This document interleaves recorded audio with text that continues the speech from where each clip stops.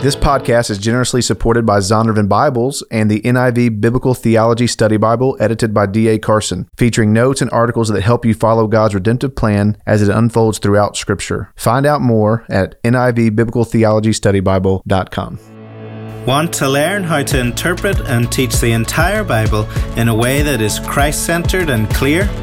Learn with us here on the Christ-Centered and Clear podcast.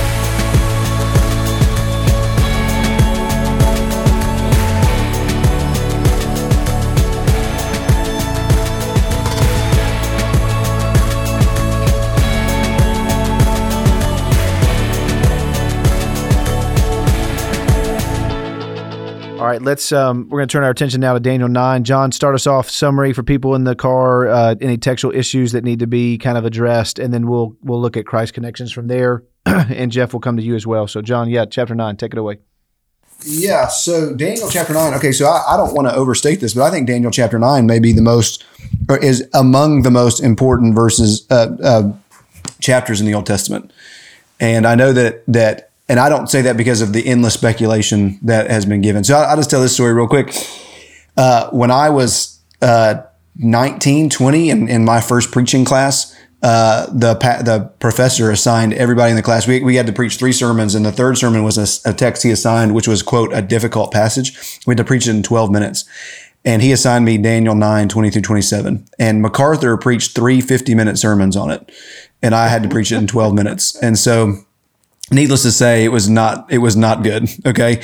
But there's been volumes and volumes written about Daniel 9. And I think it's the most important chapter because here's what's going on. Let me just give you the flyover.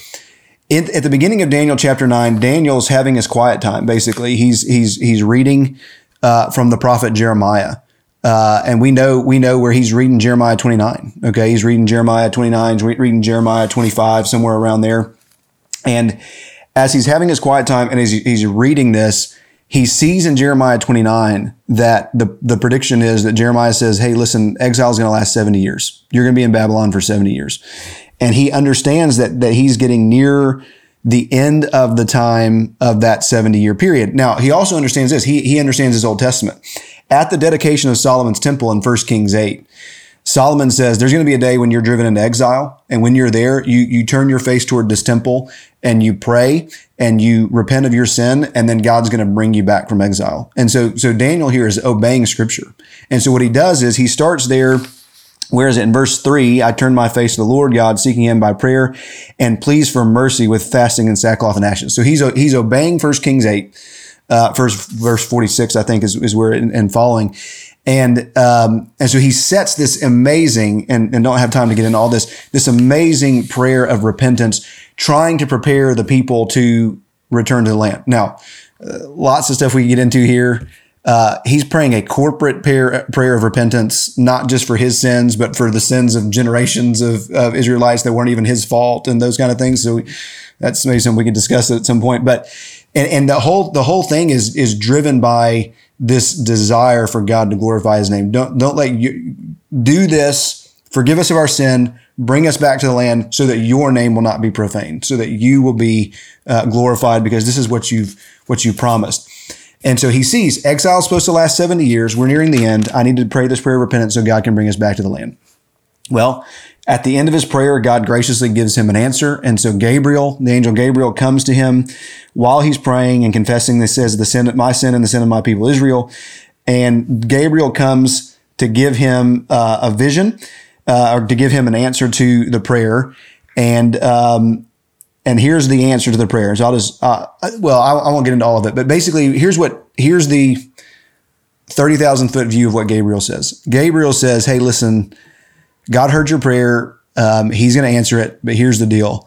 Exile is not going to last 70 years. It's going to last 70 times 7 years. And exile is not going to end until the Messiah is cut off. And when the Messiah comes and when the Messiah dies and he's cut off, then he's going to establish righteousness. He's going to put an end to sin. There's going to be atonement for iniquity. He's going to establish the sanctuary, all these different things that he lays out there. And so all of this is going to come to an end when the Messiah is crucified. And then, after that, there's obviously there's also in there an Antichrist type figure. That's this idea of the abomination of desolation that's going to be picked up by Jesus in the Olivet Discourse, but that's the 30,000 foot view of what's going on.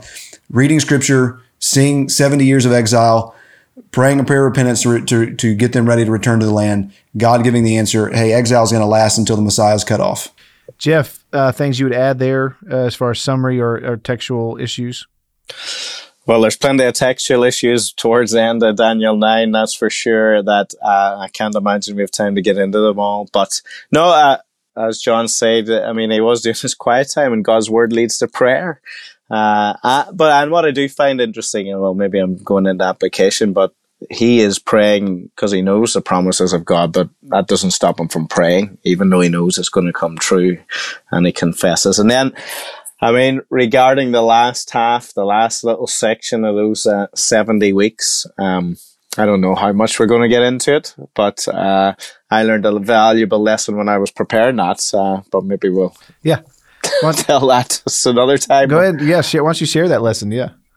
Oh, well, what can I say? I mean, I'm from an accountancy background, so I love numbers, and I also love God's word. So when I get into Daniel 9, I'm just like a dog with a bone, as they would say, and I'm all over this, and I probably did far more reading than I should have done that week, reading everything possible, adding up numbers. And so actually we were away as a family for a day or two, and I started telling my wife Caroline about the interpretation of Daniel 9, and she loves God's word. She went to seminary, theological college. She loves it. And I started telling her all the different views, adding up all the weeks, the literal readings, the dispensationalist view, this view, that view, adding it all up. I mean, I was loving it all, literally counting. I thought she was listening to me the whole time. And then I said, what do you think about all that? And she was like, sorry, I was on my phone. She loves God's word. She had switched off ages ago, and I don't blame her. But that was a valuable lesson to me, that if my wife, who loves God's word, is completely switched off from me going into the details of this prophecy and the different views, well, there is no way I can tell this to the congregation on Sunday, because I put her to sleep, and I didn't want to put anybody else to sleep. So it was a valuable lesson to learn. So actually I ended up producing a little sort of article and diagram. Here's all the reasons why, and if anybody wants to have it, you can pick this up for me, because I knew there were certain people in the congregation who would have certain textual things. And I said, anybody that can come to me can have this article, can have my little diagram when I think things are happening and why. And I would say about 1 or 2% of the congregation came to me afterwards looking for it. So I don't think we need to go into all the details when we're preaching it. Hey, we should put that up on Christ-Centered and Clear, though. So we need to make sure they get that diagram. That'd be awesome. Oh, I do think that is incredible.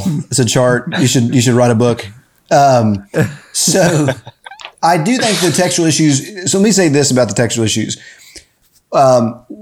I think it's important for us not to get into endless speculation, as Jeff has said, and I agree. My wife would be in the same category. I do think it's important that we understand that the early Jews did take a literal interpretation of this. So for example, we just looked at Daniel 8 last time. Well, when Alexander the Great comes into Jerusalem, the scribes bring out the scroll of Daniel and point to Daniel 8, and they say, this is talking about you. And the history books tell us that Alexander rejoices that this is talking about him. And so there was a literal interpretation, and there were Jews in the first century. N.T. Wright talks about this, that there are Jews in the first century who were counting. And they were doing this kind of counting that Jeff's talking about, and they're trying to calculate. And this may be one of the reasons why messianic fervor in the first century was so high, because they were counting and they were saying, okay, when is the start time of this, and when is the end time of this? Now, if you want to get into, I think the best treatment on this is Harold Honer's chronological aspects of the life of Christ, where he does, and we don't have to get into this, where he does, talking about them using a lunar calendar versus us using a solar calendar, to the day from the decree by Artaxerxes to rebuild the city to the entry of Jesus on Palm Sunday into Jerusalem, literally to the day. There's 383 years, whatever. And so it's pretty remarkable. Whether or not we take that, if there's one that's completely accurate, I do think it's true. Meaning, he numbers our days, and he knew exactly when Jesus was going to come, and he could tell you, he could say when it was. And so there is some comfort in some application there. I would probably throw in might be a slightly different view. I haven't read that one, but Vern Poythress has an article in Daniel 9 determining when does the 70 weeks start, and I found that very helpful there. So there's a little article that you could just Google it. I think it's Hermeneutical Factors in Determining the Beginning of the 70 Weeks by Vern Poythress. Great scholar.